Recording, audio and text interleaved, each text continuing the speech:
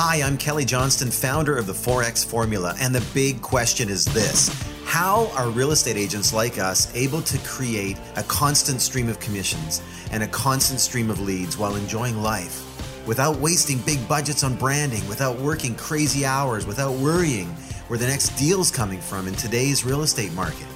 This podcast is here to reveal the answers.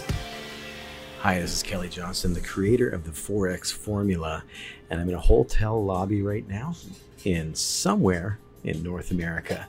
And I started thinking about something, and I was doing some reading, and I thought, you know what, this is a perfect podcast material.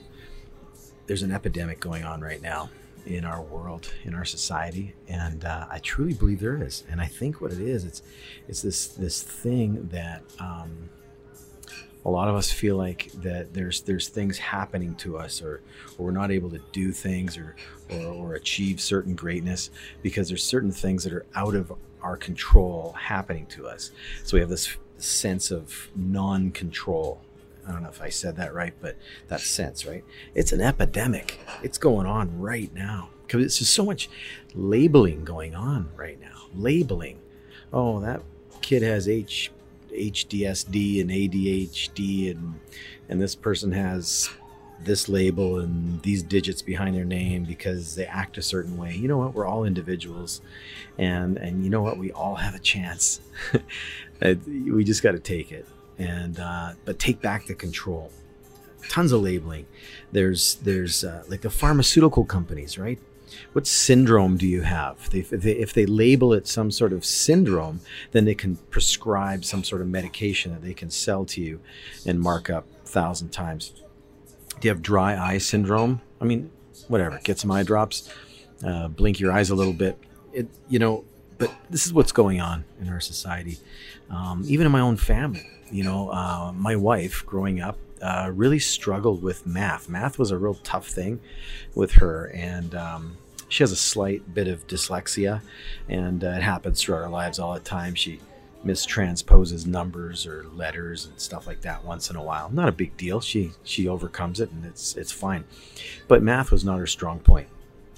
And so when my kids in school struggled with math, and don't get me going on how they teach math these days, but whatever. Anyway, but they struggle a little bit. So she's like, "Oh, they're just not good at math. Oh, you're just not good at math." And that's a label. It's scary to label our kids that way. And so I said, no, we can't do that. We can't label our kids. We can't get them accepting some sort of identity that makes them feel like they're just not good at math. They need to figure out how to overcome and take back control and just figure out their way of learning something and then apply it. Math is just made up of rules. I get it. Some people take to math a little bit easier than other people. I get that. My brother, highly intelligent dude. This guy was way smarter than me scholastically, and his kids are like that, and his wife that he attracted is very much like that. They're very intelligent people. And I just wasn't. I had to work really, really hard to get my B's and A's. But I worked hard, but I took control back. My control that I took back was working hard, figuring stuff out. Yeah, it was a little harder for me, but that's okay. That happens. So anyway, we got to watch the labeling. Here's, I'm going to read from a book that I was reading this morning, actually. And what I did is I actually liked this part of the book so much. I thought this would help people so much that I actually typed it out word for word from the book so that I could get this information across properly from the book. And it's from Charles C. Krulak is the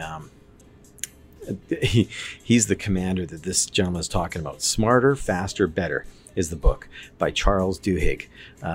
And on page 23, it talks about this. So if you ever want to get the book, I'm just starting it right now, so I can't even really comment on how great it is. But so far, I'm really liking this book. And I like to read all the time, just kind of fill my brain with new stuff. And so this is the book I'm reading right now, Smarter, Faster, Better by Charles Duhigg. He also wrote a book about habits as well. Anyway, so Krulak realized that he needed to train his recruits properly. So he was a commander, or a commandant in the Marines in the U.S. And he needed to train his recruits properly as they came from various walks of life. And they came to him really a lot of times, more often than not, because they felt like they had no other choice. They had no direction. They came there kind of as a last resort to do something kind of worthy with their lives. So how do you take these young men, turn them into effective soldiers who have to make quick, in-the-moment decisions and learn how to survive while protecting their fellow Marines as well in high-stress situations? So Krulak began. So here's the book word for word from this point on page 23. Krulak began reviewing studies on how to teach self-motivation, and he became particularly intrigued by research conducted by the Corps years earlier, showing the most successful Marines were those with strong internal locus of control. Internal locus of control. A belief that they could influence their destiny through the choices they made. Locus of control has been a major topic of study within psychology since the 1950s. In this hotel that I'm in right now, they're doing something with a ladder, electronic ladder thing, and they're backing it up right now, and it's beeping away in the background. So I hope that's not bugging you. But anyway, this is kind of what's going on. We're doing a podcast in the middle of the day at a hotel, so things happen. Anyway, so researchers have found that people with an internal locus of control tend to praise or blame themselves for success or failure, rather than assigning responsibility to the things outside their influence. A student with a strong internal locus of control, for instance, will attribute good grades to hard work, rather than natural smarts.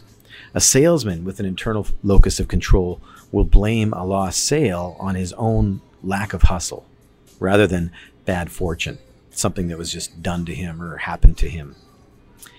Internal locus of control has been linked with academic success, higher self-motivation, and social maturity, lower incidences of stress and depression, and a longer lifespan. A team of psychologists wrote this in a journal called Problems and Perspectives in Management in 2012. People with an internal locus of control tend to earn more money, have more friends, stay married longer, and report greater professional success and satisfaction.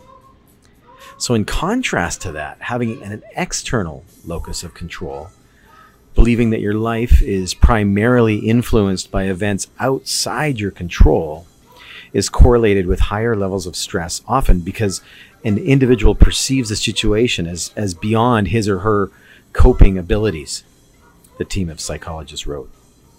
So that's the end of the excerpt that I took out of the book. But isn't that interesting? And it's been studied, and it's been found that this is actually a fact. So here I am. Like, are you thinking that you're a victim of outside circumstances, that the people who make it in the real estate business have some sort of bonus born advantage that you don't have?